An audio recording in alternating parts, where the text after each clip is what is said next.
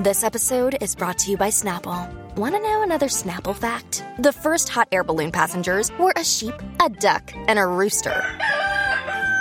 Ridiculous. Check out Snapple.com to find ridiculously flavored Snapple near you. Acast powers the world's best podcasts. Here's a show that we recommend. What would you say if I told you there's a book that can teach you how to win The Bachelor? What would you say if I told you producers caught multiple finalists reading that book in this season that's currently airing? What would you say if I told you the producers don't want anyone to know that their show has been compromised? How do we know all this? We wrote that book. I'm Lizzie Pace. And I'm Chad Kulchin. We're the authors of How to Win the Bachelor and the hosts of the Game of Roses podcast, a bi-weekly podcast where we break down all the biggest plays, errors, and MVPs in the game of reality television. Listen to Game of Roses wherever you get your podcasts and go to howtowinthebachelor.com to get our book. Acast helps creators launch, grow, and monetize their podcasts everywhere. Acast.com.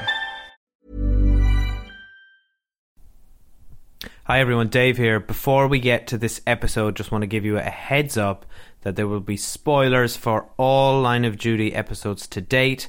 There are also spoilers for the TV series Bodyguard, also by Jed Mercurio, and there are also randomly some spoilers for the movie Spectre, the James Bond movie. I've got time codes for when those are in the episode synopsis. And we'll give you a quick warning. Just wanted to give you fair warning. So on with the episode. This is Chief Superintendent Constable Sergeant David Corkery interviewing Superintendent Lieutenant Catherine Cullen. The date is 13th of May. Inspector Catherine Cullen. For the tape, Inspector Catherine Cullen, Superintendent First Level, has intervened to correct her rank. I absolutely refuse for someone who is a rank less than me to conduct this interview. For the tape? For the tape. For the tape, Catherine Cullen is refusing the right to be interviewed by her superior. My inferior! I'm the superior officer. Unfortunately, neither of us know which the correct titles are. But for the tape! No, for the tape. I am the superior officer. Tape! You are out of line, officer. I advise you to turn to page 54 in your notes, where it clearly states that I am the superior one in this relationship. I relate to you subsection 24B/6, paragraph 7. Mother of God! Holy Mother of God! By God, woman, have you ever even read a manual before? Right, we're finally here for Line of Duty. It's 3 weeks? 2 weeks since the finale aired. It's only a week or so, is it? I don't know. Maybe anyway, it's we're late. Only a week. We missed it. Guys, we were on holidays, we were on holidays. We took a break, all right? And we missed it then. I'm sorry. We missed it the week before that. So we ended up binging last night when we got home from Greece the last 2 episodes, which was a very epic binge. So and we're caught up. We're caught up. Neither of us had been spoiled by anyone, which was really cool. So we're just recording basically a general chit-chat about the last season. Spoilers for all Line of Duty seasons. Don't listen if you haven't seen Line of Duty. Go off and watch it. Go watch Line of Duty. And it's all on the iPlayer for a while, and it's all on Netflix as well, except the latest season. But the finale, it's a great show. I was reading last night, the finale had the highest ever rating for any Line of Duty episode ever. It's grown every year, and it was over 9 million in the overnights, which is huge. What about Bodyguard? What does it relate to that? Bodyguard was the highest... I think the highest rated drama ever. It was something like 13 million. It was like Bodyguard's bigger than this? Yeah, Bodyguard's bigger than this. Wow. That was unprecedented though. That was just like a whole zeitgeist thing. So for anyone who doesn't know, Bodyguard, also made by creator Jed Mercurio, who makes Line of Duty. But at least 4 million people more watched Bodyguard, so they'll definitely know if they're English. Right. So we kind of don't know where to start. Let's just talk generally how you feel about this season. So I think my expectations were very high on this season. We watched the first 3 seasons together, and then Dave didn't watch season 4, but I did, the Thandie Newton one. Yeah, how did that come about? You just decided to watch it? I was waiting for you because I kept waiting to watch it and you were like, oh, I don't want to watch it. So in the end I just went around you and watched it myself. For me, this show peaked in season 3 and I'm having difficulty getting over that. Because you haven't seen season 4. I know, but it's almost like that was so good. That was such a great season of television with such a great ending. I was like, as was the Thandie Newton season that you're basically discrediting because you didn't see. So yeah, I had really, really high expectations, and like the primary thing I want from a Line of Duty season is interviews. Brilliant guest star, brilliant interview scenes, and like big shock twists. Yeah. But for me, it's like the core of it is the interview scenes and the guest stars. And something that was truly epic in the Thandie Newton one was when Thandie Newton and Hastings were finally in a room together, which you missed, and it was incredible. And a huge part of that was actually her basically claiming that Ted was guilty of like systemic sexism and being a misogynist. And they really leaned into it, and Ted was like calling women like girl, that wee girl, and he was being really funny about Kate, and you kind of missed all of that. And he was like kind of being weird with DCR, not like going for drinks with him but not with Kate. So that was all really interesting. They sowed a lot of seeds, and then we come back to this season, which was like a year and a half later, and Kate's been promoted over Arnott, which is really interesting, and I kind of enjoyed that as the setting. So kind of as a starting point, I definitely enjoyed the season, but I felt like towards the end it lost me a little bit. I was a bit disappointed because like we loved Stephen Graham and he was so great, and then he was like gone. That was a great surprise though. It was so awful. Like I was really upset after watching that. Actually, it was so violent. It was awfully violent.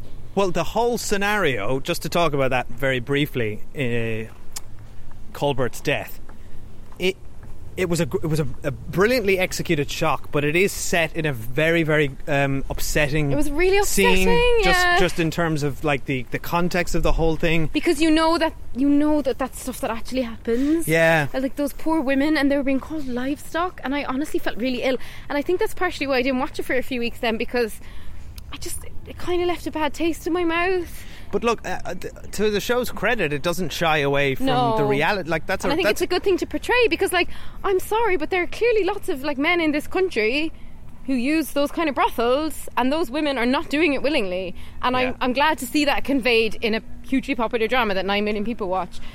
There is an active. I've seen posters for. There is an active campaign to promote awareness of the slave industry, and the slavery exists in modern society in many forms, and that is one of the most cruel and horrible. But it does exist. I read interestingly that the totally side note, like when we get back to Line of Duty, that the kind of easiest industries to spot ones that accept only cash, right? Specifically for women, it tends to be nail bars, and for men, it tends to be car washes. And right. If they only take cash, and if the people serving you don't appear to speak any English, and specifically in those industries. So that's really interesting, particularly to me, because as someone who actually I do go and get my nails done, generally it is a place where a lot of people don't speak English and they only take cash, so it's made me really question where I'm spending my money. But total by the Stephen Graham stuff, he's brilliant, isn't he? Stephen Graham is outstanding. I think he's an amazing actor, and I completely agree with you in, you put it really well there, why we come to this show, and it's the same reasons. You get an amazing guest star for each season for me, who is the star of the show, which is very interesting. I can't think of another show where the quote unquote main characters, or the ones that we follow consistently throughout all these seasons, are really secondary. For me, they are anyway. You've got Kate, Arnott, and Hastings. Well, Arnott and Hastings have now both been in jail, which is ridiculous. They're like the three. They're all pretty much dry balls. Not much fun to be had from them, and they're all just kind of there to facilitate the greater plot. Yeah, and almost I feel like they, I've never really connected emotionally with any of them. But you did miss last season when Arnott was really badly injured and put in a wheelchair. Fine, so again, I put it to you, Lieutenant Corkery, that you have neglected your duty as a Mile of Thrones podcaster by not watching season 4. This is Mile of Duty, honey. Yeah. Get it? All right, wee girl. Get it right. This isn't Mile of Thrones. Oh, whoops, Mile of Duty. I put it to you that you have no right. I agree. Look, speak to me like that. You do have to take everything I say in this episode with a grain of salt, because a fistful of salt. Skipped a whole season, which I normally don't. You're like, boring, Arnott's impotent. I'm like, he was thrown down like 7 flights of stairs and beaten with a baseball bat and was in a coma. I just don't. And you weren't there for it. I find when Arnott and Kate and I think both Vicky McClure and Martin Compston, they're good actors. Yeah. So it's definitely not their fault, and it's not the writing's fault. But I feel like the show they are basically So there. it's not their fault, then it's not the right Hang on. Whose fault is it? Well, maybe you could let me answer Sorry, and yeah. speak instead of interrupting. For the tape, let it be known, I did not interrupt. What? That's on the tape. This is the tape. You can play it back to you, and it's you interrupting. It's not their fault. They are basically they're vessels for exposition and plot and discovery. That is their function. They have to move the plot along. So I always feel whenever they get emotional beats and stories, they feel like quite perfunctory. And it's like, ooh, they don't Kate's gel. husband's crossed at her again So for being a policewoman. Well, yeah, so most of the time it's just the two of them in a room, like finding a piece of evidence and going, you know what this means, mate? And it's like, the gaffer won't like this. And I'm like, and for me, a lot of that sort of police dialogue and chummy banter never really gels. So Yeah, anyway, but we're under a tunnel now, so it's echoey. But this is where we were actually sidetracked arguing me. about this We last were night. talking about Stephen Graham. All right, okay, Go but on, on that Yeah. point, I really do think that this show is well researched enough that he's using language that the police will be using. Yes. And that is the way they'll be speaking to each other. And at the end of the day, Kate and Arnett aren't really that interesting, as we've said. And they work on really serious things, so they're not really going to be sitting around and like bantering in the office. And I read an interesting piece in The Guardian that I'm not sure 100% agree with, but it was still very interesting, which was they were saying that it's very gender neutral language in Line of Duty. So you know the way often roles are written specifically with a woman or a man in mind, or somebody who's white, or someone who's a different ethnicity, or someone who's a specific size. They're saying that almost all the dialogue in Line of Duty, excepting like the sexist ones that Hastings was using, could be spoken by a male or female, and you could at any point flip Arnett and Kate, and that it would still be the same plot. And they were positing that it was quite interesting that in this show, women's motives aren't judged by their gender, judged by what's going on in their job. So I thought that was quite an interesting article. Well, that's interesting, and I agree with that. I think it comes across. Because However, all they say is mate and gaffer. However, I think as a byproduct of maybe it's not because of that, but maybe it's as a result of those decisions, I feel like they just become homogenous sort of cop characters. Oh yeah, they are. And I agree. I think Jed Mercurio, I don't know his history or relationship with the police, but this is one of the most authentic police shows, or at least authentic feeling police shows around, and it's one of the best police shows around. Excepting the last episodes, which are usually completely bonkers in finales.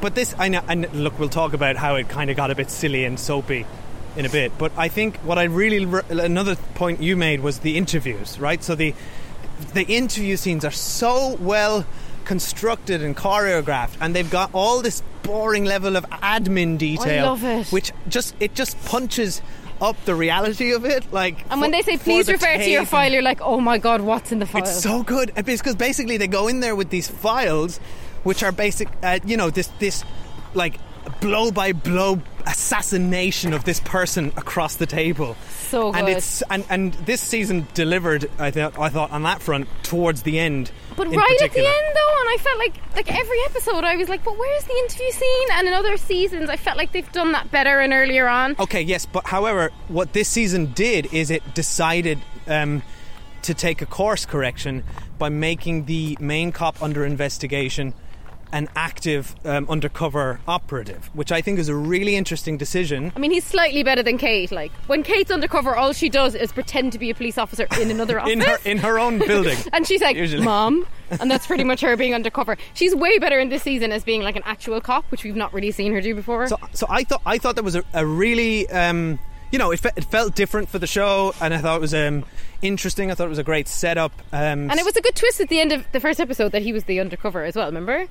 No, I disagree. I thought it was lame. I thought that whole first episode where they're trying to make us think that Lisa McQueen, his female cohort in the OCG, was OCG so was the undercover cop, was so bloody well signposted. I didn't think so. Oh, it was. Well, Come on, it was just according to you, it was. That not was according to me. That was a twist waiting to happen. For the tape, let it be noted that I am saying that David Corkery may have believed it was signposted, but I did not. Anyway, I was in the middle of a point. I thought it was a bold move to do that and to make that the character, but by doing that you naturally can't have the interview Hey, stay away from the ducks. You're going way too close. Oh, I want to the take a mother's picture going to of get really annoyed. Oh, whoops. And Yeah. here I'm just Yeah, going you're to just wading through the poor duck's baby. We're walking goose's around babies. the canals All right, come of Surrey here. on. You could take a picture from over here. Well, you don't. clearly. Yeah. Okay. For the tape, I do not deliberately traumatize baby ducks. It was a total accident. It was classic human beings stumbling through nature Trying to recklessly. take photos. But yeah, so it was a sacrifice they had to make because you can't have that. Disappointing that we never got it at all with him, but then if you're going to have this surprise kill, you never get it. I know we're asking too much. And you did want to talk about Stephen Graham more, didn't you? Yeah. Got diverted. So wow, we've gone massively diverted. Stephen Graham was excellent. I was the most invested in him as a character throughout this whole season. I really enjoyed. I thought the discovery of him that he was the cop was surprising. I didn't expect that. I just knew that it wouldn't be Lisa McQueen, or whatever her character was called. But that it was him was massively surprising because we'd seen him. The execution of a police officer. He was in I love that idea of the exploration of somebody who's gone so deep undercover that they've just completely lost it. But the way he tries to rationalise everything he does was quite interesting. But it was it all felt like his motivations were a little bit too over the top for me, and they really brought that back around in the final episode when we learned why he was so gung-ho. So it made sense, and I think it was really well done. And then there was a really heartbreaking scene where he phones the wife and he says, just let me listen to the kids breathing. And I was like, I would we've literally sat around a baby monitor listening to Oscar breathing. I was like, I could totally imagine wanting that as a parent, and I thought that was really heartbreaking. He sells that. He's just a tremendous actor. So great. One thing I have to note for the tape is that Dave Corkery does an absolutely horrific Liverpudlian accent, and he kept trying to do it whenever Stephen Graham was on, and we'd pause it for a cup of tea, and Dave would do Flemish or something, basically. So not you mean? No, it's so bad. I can't do it. Apologies to any of our listeners from Liverpool. It's an accent that no one should ever try and copy because you just can't, especially not if you're Irish. The Liverpool accent, I don't know what I'm going. Dave, that's not a Liverpool accent. Wait, that's kind of bad Scottish. It's like a bad Scottish accent. I don't know what. I can't do accents. So bad. All right, anyway. So that's Stephen Graham. We both agree he was excellent. And what about the way, there was stuff about Stephen Graham that was so tragic because he was even he was very anti-bent cops, right? So he was it's a bold stance to take. But he'd really hard line on it. If you were a bent cop, he didn't care if he died. He's a very harsh view As in, of it. he basically they murdered 3 police officers and he's at the beginning. He was literally tough shit, bent coppers, whatever, dead to me.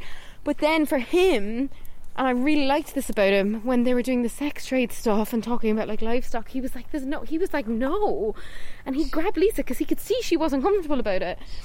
And I'm such a sucker, but I thought Lisa was going to help him, and I thought they were going to get the girls out, and I was really pumped during that scene. I was like, yes, they're going to get everyone. And it was just, that's why it was so heartbreaking, because it was not only that we saw these awful situations with these women, but we saw him, and he thought that he was getting out too, and he thought he was saving Lisa, and then at the end we see Lisa crying she doesn't want to do any of it. It's just why are people in these awful situations? And the young guy who ends up doing the police interview at the very end, he's actually been in it since season 1. Oh really? Yeah, because I was I definitely remember we saw that scene where they had the body parts in a fridge. Yeah. And I was we've seen this apartment before with this young guy who's got Down syndrome and he's helping them. And then... Yeah, I remember all that. Yeah, and then I googled it, and there's basically a Wikipedia of characters from the show, which is hilarious. So I googled him last night after we watched it, and he's been in it since season 1. Remember, he mentioned a police officer in his interview at the very end. He mentioned a police officer that had inspired him, and that's why he wants to become a policeman. Apparently, that's one of the dirty ones who's been in it since season 1, and that dirty, so people are saying it's the way the caddy was brought in to be dirty from the start. This guy's being brought in, so obviously they're building him up. I mean, he was fucking awful in this scene. He's the one who slit his throat, and he killed Manjeet, which was another thing that happened in the first episode that we were shocked by. And it was so long ago since that was awful. Yeah, and again we were what is she doing? I find for a lot of the she was season trying to I didn't redeem really know herself. what anyone was doing for most of the time. I was really confused by what everyone was doing. Particularly Hastings. I don't know what he was up to. Okay, let's talk about the whole Hastings/H thing, okay? Yeah. Which this season leaned into really heavily. 4 letters were spoken too much in this season. OCG and H, they should have been barred from the writers' room. Like, and they just said them like 100 times a minute. For me, I found this whole plot to be just a real letdown. Yeah. Because it felt from the very beginning like this doesn't line up. Like, we know Ted isn't H. He's obviously not H, because and then sorry for anyone who lives on the street that hasn't seen the finale. Every this isn't spoiler street. We're on non-spoiler street. Every sort of every little plot tick that they try to make us think like, oh, he's up to something. He brings and it's the show deliberately misleading us with editing, which I also thought they tried to do in the first episode, and I don't really appreciate that. When it's like we see Lisa typing to H on the computer, and then cut to Hastings has a computer. So apparently now he's Hastings getting rid of look it. At like really like, nasty porn. We get it. They never really wrapped that up properly. I think it was just Catholic guilt. I don't think he was looking at like weird stuff. I think he just feels guilty because he's obsessed with his wife. I disagree. I think that was a lie, and I think there's something more to that which they're going to. They can't bring it out again next season. No, there's definitely a few unresolved elements with what Hastings was doing throughout that whole season. And why was he given the money? We still don't know why they gave him that money. Yeah, they've left enough loose threads that they can pick them up again, which I think is fine. But however, like I don't buy it. He's not H. Like, and also like, if he was H and wanted and was helping the OCG, he knew that John Corbett was a rat, then he would have known the entire season, because they found out that in episode 1. Well, no, but you forget that you forget that Operation Pear Tree was like locked down until episode 1. Yes, and then, fine, like, but then he knows, and then for the rest of the season, if he was H, he would have acted upon that information sooner I don't think instead of 4 episodes in going to somebody. And also, that's not how he would have delivered that message to Lisa, not go to a guy in prison. Yeah, but if you think about it, Stephen Graham did the best job of all for H. Like, he did a huge job for him in terms of nicking all that stuff. So you kind of might have let him do the job before you killed him. Maybe. The other thing is, I feel like this whole season was like maybe only set over at maximum a fortnight. It was really tight time. Yeah. So there's not actually, when they were talking about dates in the final interview, and they were talking about like March 10th, March 14th, it was like the last few episodes were like within hours of each other. But so don't forget that. Fine, but like I just feel like that was all just an absolute waste of time, because we knew. I really didn't think it was him. The only way the show could have surprised me if it was him, and I would have been surprised, but I don't think that would have been a very satisfying conclusion. It wouldn't have been emotionally satisfying, because we know that Ted's not like that. So it's like, so I just feel like they wrote themselves into a hole with that plot, and I feel like, for me, I imagine they started with, let's get Hastings on the other side of the interview table. Wouldn't that be a great scene? And then they worked backwards from there. And to be fair, episodes 6, all the Hastings under the spotlight stuff, I thought was excellent. He's such a good actor. And the foil they brought in for him was so good. What's that actress's name? I forget. Anyway, she was excellent. So I enjoyed all that. And yeah, Adrian Dunbar, who plays Hastings, was phenomenal. Yeah, he was such a showcase for him. He had a lot to do, and he was really good in it. So it was but it wasn't as satisfying to me as, because obviously they did it with Steve before in I think season 3, where the caddy, Doc Cotton, aka Craig Parkinson, who's been on the Cinema Aisle. If you haven't heard his episode where we went to see Can You Ever Forgive Me? And we love him, right? We like totally loved him when we met him. So just a lovely guy as well. So biased. And also from the Two Shot podcast, which you should go listen to if you haven't already. Yeah, because he's actually interviewed Vicky McClure. He's interviewed Adrian Dunbar, and I think he's interviewed Martin Compston as well. Yeah, so, if you and like listen to that. Line of Duty and you want to hear Line of Duty actors talking to each other, yeah, go watch it. That's probably more interesting than this. But anyway, the stuff where he was setting Steve Arnott up to make it like he was the caddy, like that was such a good season. Oh yes. And I found those season interviews 3, much amazing. more satisfying, because we were on this, we knew that he was being set up, so we understood all the stuff that Cotton was laying against him, and we saw that all ravel between the two of them across the table. Whereas this time I felt like Ted didn't really defend himself very well, and I felt like Ted should have done better. I felt like we kind of knew the evidence was stacked against him. I don't know, it just didn't really work for me the way it worked. Where it's like, it was so fun in that other season when it was like Arnott had really messed up. Like he'd like slept with Lindsay Denton, he'd done all sorts of stupid stuff. like in this one, I don't know, I just didn't quite buy it. Like, I never bought why he slept with Lindsay Denton. I know, right? It was so dumb of him. But they even mentioned that in this one. The woman who comes in to investigate Ted, like, oh yeah, you're shagging around, basically.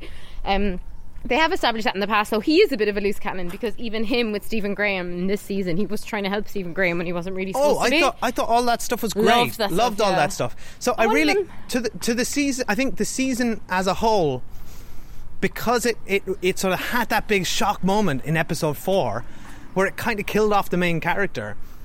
I think it kind of delivered a great shock that nobody saw coming, but it kind of left itself a bit flat for the last 2 episodes, because all the last 2 episodes were left with was the Hastings/H stuff, which for me was far less interesting than the John Corbett stuff. So, and can I just say brief spoilers for Bodyguard, okay? So turn off if you haven't listened to Bodyguard for the next minute.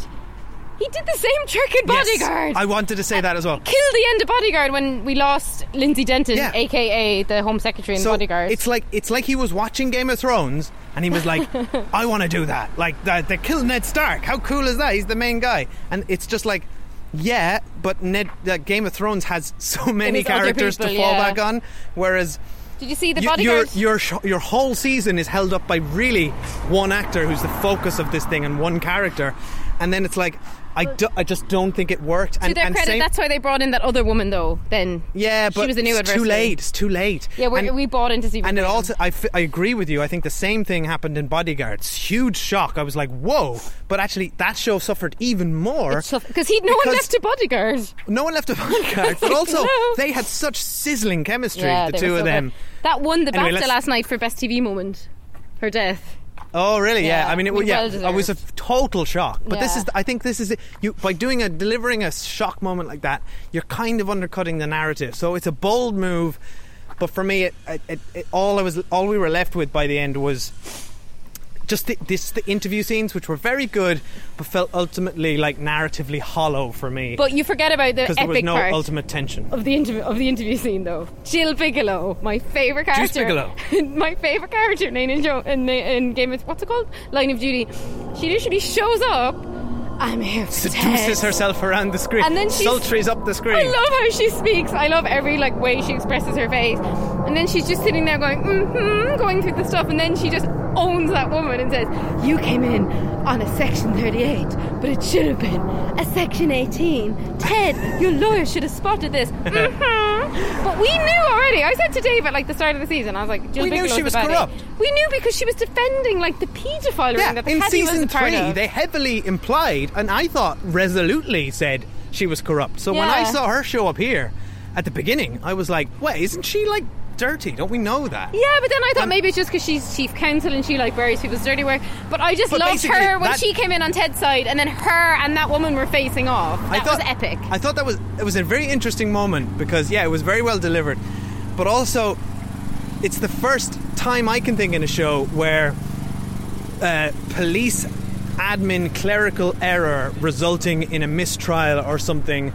is something we were suddenly rooting for, because normally that's presented as oh my god, they almost had the bad guy, but somebody fucked up. The judicial system doesn't work. But this time it was like, yay, the judicial system doesn't work. Leave Ted alone. He needs Ted's that 50 grand. It's not nice to take Ted's 50 grand in cash.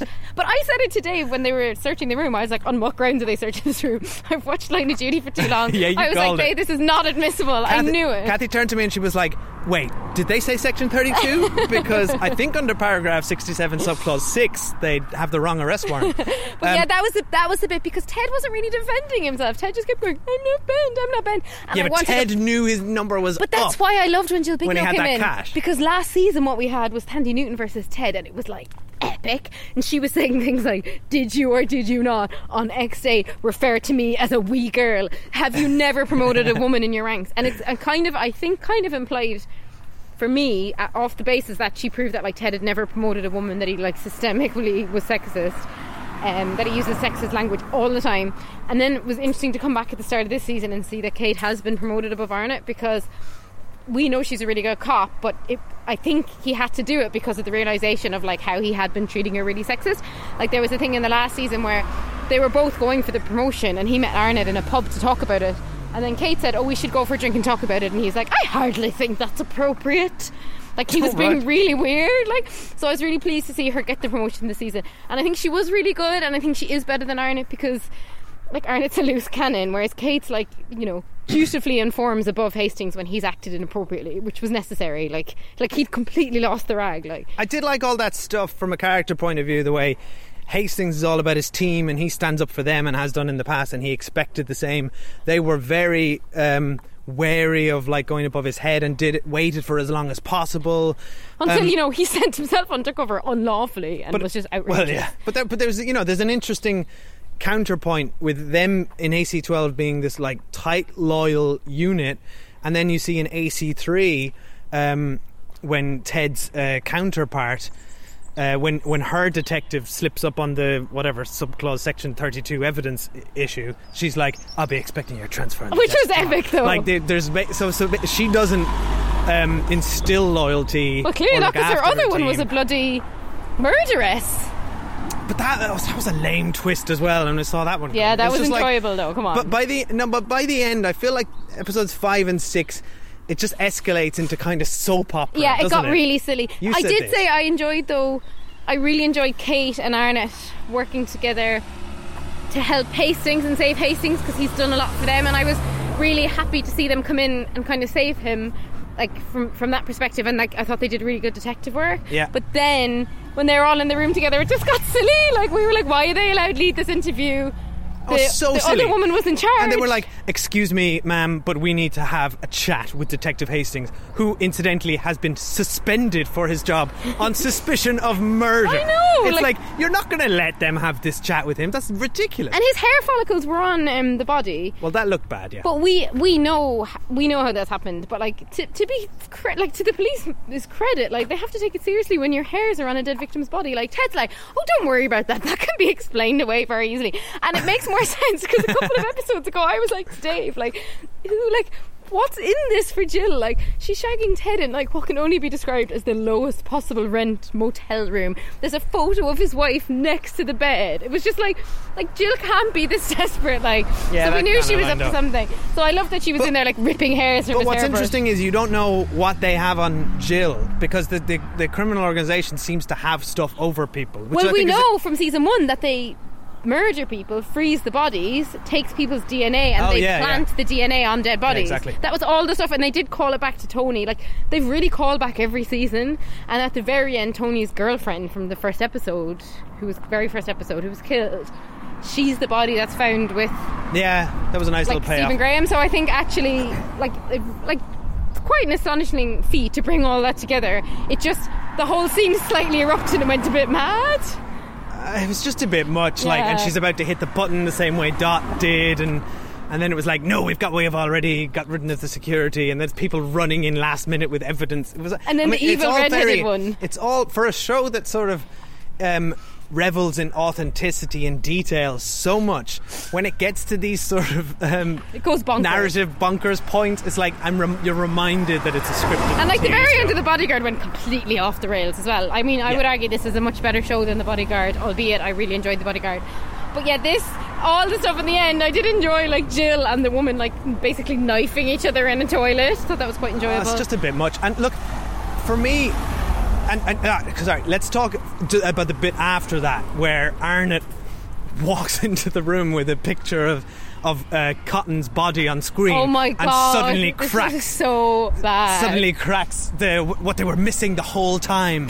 That Dot in his dying breath. His dying declaration keeps being referenced. He never said anything. He didn't declare anything. He basically just blinked and tapped his hand, like, spasmed. That's it. I mean, they were like, it's 4 dots. It's 4 for Dot. There's four caddies. It's like, what are they talking about? It's hardly the basis for like your entire investigation into the OCG and H. Like, literally, he blinked a couple of times and then his fingers moved. Yeah. And also he was in a death spasm. The fact that he looked at a picture of his hand and realised he was Morse code. And I actually said it to you as a joke. I said, when Arnott reveals what this is, it's probably going to turn out that he was, like, Morse coding it, who H is, and that is what it is, and that's just dreadful. But how they explained it to Hastings so was like, this is okay to explain Morse code to Hastings, who, like, has been a policeman for, like, 40 years, including, like, in the Troubles in Northern Ireland. Like, she's like, sir, Don't you understand? A series tap, of tap, taps. Tap, tap, tap,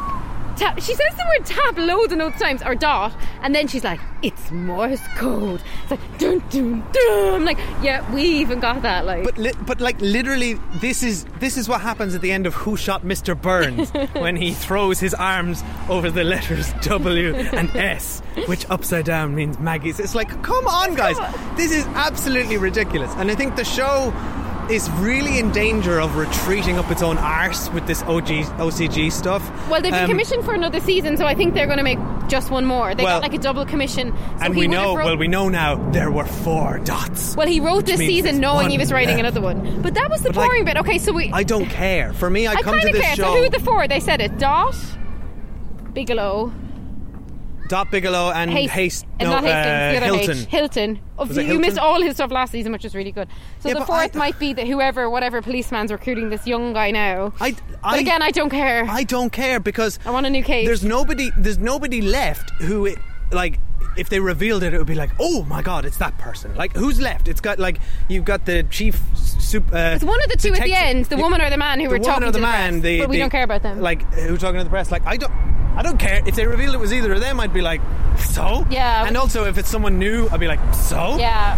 I want a new case. I want a new Lindsay Denton. Yeah, the reason I like this show is the new cases and the sort of emotional core of one guest star amazing character who is being investigated, and then you unravel the reasons for their corruption, and it's like it's there's shades of grey, and it's really interesting. Well, if only you'd seen season 4, because it was a completely different plot. Well, fine, so they skipped it. I'll go back and watch it. So they because I love Thandie Newton as well. They should have skipped. I just hope that they didn't do it in season 4, and it was good because it was onto a different plot. And I just want them to go finish on another plot again, wrap this stuff up as a side plot. That's fine, but like, no, but they're not. They're too far into this, and what's happening to Line of Duty is exactly what happened to the most recent James Bond films with Daniel Craig, where spoilers for Spectre, if you care about that or haven't seen it, skip on about a minute.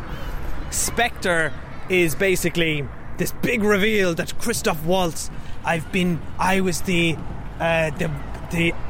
architect of all your pain, James, and then it turns out that all the other villains had been working for him. It's the same in Avengers. Everything's down to Thanos. But like, I just don't care. I didn't buy it, and I didn't buy that. Like, those 4 movies, they tried to link them all together, literally with like red bits of twine at the end when Christoph Waltz sets up this elaborate trap. Okay, you can stop talking about James Bond now. But basically, that movie just. That movie series just lost the plot completely and got wrapped up in its own constructions and its own narratives and world, and it just didn't land. And I feel like the same. I don't care about this OCG and their big. I think I've enough faith in Jed anymore. Mercurio's abilities, which are like very, very impressive, that he will not belabor this as a whole plot for the next season. I really don't. I think it's going to be a side plot. They'll hopefully use the formula. They'll find another character with enough who will bring us along, and that's what I'll be showing up for. And literally, I'm pretty sure at this point every English actor will be absolutely gunning to get that guest role. I know, whatever right? It is, right? I want it. But it's exciting. It's exciting to think, who will it be? What will it be about? Like, and I just can't wait to see Kate in prison, because that's the only way for this to go now. Everyone in AC-12 has to be in prison for a crime they didn't commit. How is AC-12 still running? It's such a joke of a department. How stupid that Hastings has his job back. I do not buy it. Like, the man was suspended for duty and like almost charged with like murder, and there's a million things that have not been explained. No, but they said he's on his final warning. I was like, would you have somebody who's on their final warning and he's been like openly arrested as the head of an anti-corruption union, when you know they basically said at the end like that there was 50 grand missing that they know Ted took. But like, have they not forgotten he actually did try to kill Stephen Graham's 100%. They left it ambiguous though. At the very end, the woman said, I can't remember her name, but the big guest actress, she said to her boss, I know that he told him in the prison, and her boss said, let it go, and you had a bed one in your squad, so don't throw stones and glass houses, which was a good scene. Yeah, but I don't, like that. That's literally a line of dialogue so they can explain away why Adrian Dunbar is still in the show. Yeah, he shouldn't. Like, he would be forced into early retirement. Like, it's a joke. But nonsense. Even the fact that like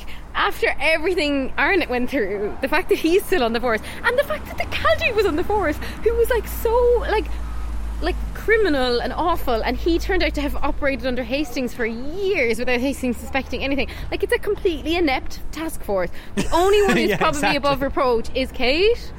Yeah, who probably is H. That's what I said. If Kate's H, because it always has to be the one you don't suspect. That would have been the only fun. one left. But like, I just didn't enjoy the character stuff with her and her husband either. I just thought that was all a bit crap. Like, they should just not bother doing it if they're not going to do it right. Well, yeah, you only get 2 scenes. It's like in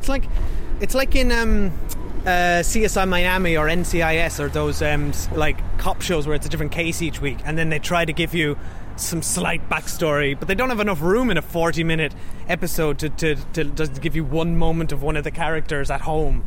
Yeah, it's like her husband's crossed, she's working late hours, she said her promotion would help. We know from season 1 she cheated on her husband. He clearly hasn't forgiven her. Okay, but fine, where's any of this going? Like, it's added but really nothing to it. I don't care because you haven't given me enough to be invested in Kate as a mother. Yeah. I'm not. I'm invested in Kate as a deliverer of perfunctory exposition, which she does. And I'm invested in her haircut because it fascinates me that she can pull that haircut off. She's nailing that. She's nailing it. Yeah. And then the other woman, her nemesis on the other side, who messed up the arrest warrant. Yeah, not as good. She tried the Kate. She was Kate. Do you think she was dark Kate? Do you think she went into the hairdresser with a picture of Kate? Oh, for sure. Absolutely. Like, I'm looking for the AC12 look. Well, she's like Kate Hastings number 2, and she's the other woman's number 2. Yeah. And weirdly, when I was looking up, Kate, I like that. Do you think she's like the Mirror Universe version of Kate? Yeah, for sure. She needed like she's a goatee. Her tethered. But she, when I went on the weird like Wikipedia of characters from Line of Duty, and I clicked on that actress, and then I read that apparently she's going to come up in the latest season of Game of Thrones. Oh, right. 2 episodes to go. Haven't watched the latest. Okay. Haven't watched Game of Thrones. Come on, yet. let's wrap this up. Unless you've any last thoughts on Line of Duty. No, honestly, I just can't wait for it to come back again because I absolutely love water cooler TV. And if Game of Thrones hadn't been running at the same time as this, we would have probably done episodic reviews of this because it's that big. Like, it is the show that like you go into work and everyone's talking about the next day. So I just love that as an event. So same. It's a lot of fun. Yeah. And look, we're interested to hear how many of you guys have watched Line of Duty and are listening to this. So let us know your thoughts. Do you agree or disagree, or what are the thoughts you have? Who do you think is H? Who's the fourth caddy? The fourth dot. Let us know in the comments. If it's on patreon.com/The Cinemile. If you're listening to this on your podcast app, that's where all the comments are under this post. And thanks for listening, and we'll see you guys soon. For the tape, I'm exiting the room. What room? We're outside. For the tape, I'm exiting the outside.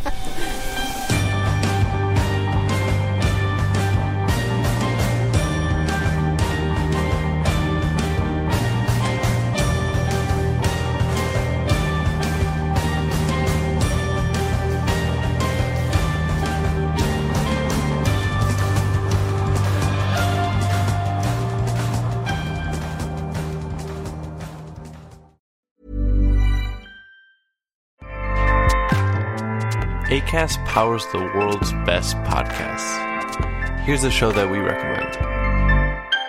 Hey, I'm Kim Holderness. And I'm Ben Holderness. We host the Holderness Family Podcast every Tuesday. You may know us from the silly videos that we make online. Or a book about marriage called Everybody Fights. Or as winners of season 33 of The Amazing Race. Still can't believe that happened. Yeah. Listen, we do a lot of stuff, but our podcast is our most favorite thing. Yeah, because every week we get to sit down face to face, talk to each other about marriage, family, mental health, or just anything that we want to know more about. Sometimes we have expert interviews, sometimes it's just us, but our goal is to bring some joy and laughter into your life every week. Our other goal is that maybe you will learn something as well. Right. So search the Holderness Family Podcast and check out our most recent episodes. We have one about staying organized with creators of the Home Edit. And one about being diagnosed with ADHD as an adult. We hope you'll join us. Acast helps creators launch, grow, and monetize their podcasts everywhere. Acast.com. Hi, my name is Kay Adams, and to be honest, I'm not so good with the ageing process, so I enlisted my old chum, the filter-free Cara McKenzie, to advise. Could you imagine being a porn star? The room would need to be really hot for me to strip off. To be honest, she's not much help, but she is rather amusing. And along with some great guests, Joe Brand, Andy Oliver, Anton Dubeck, Ruth Langsford, and Craig Revel Horwood, darling, we are learning how to be 60. Listen wherever you get your podcasts.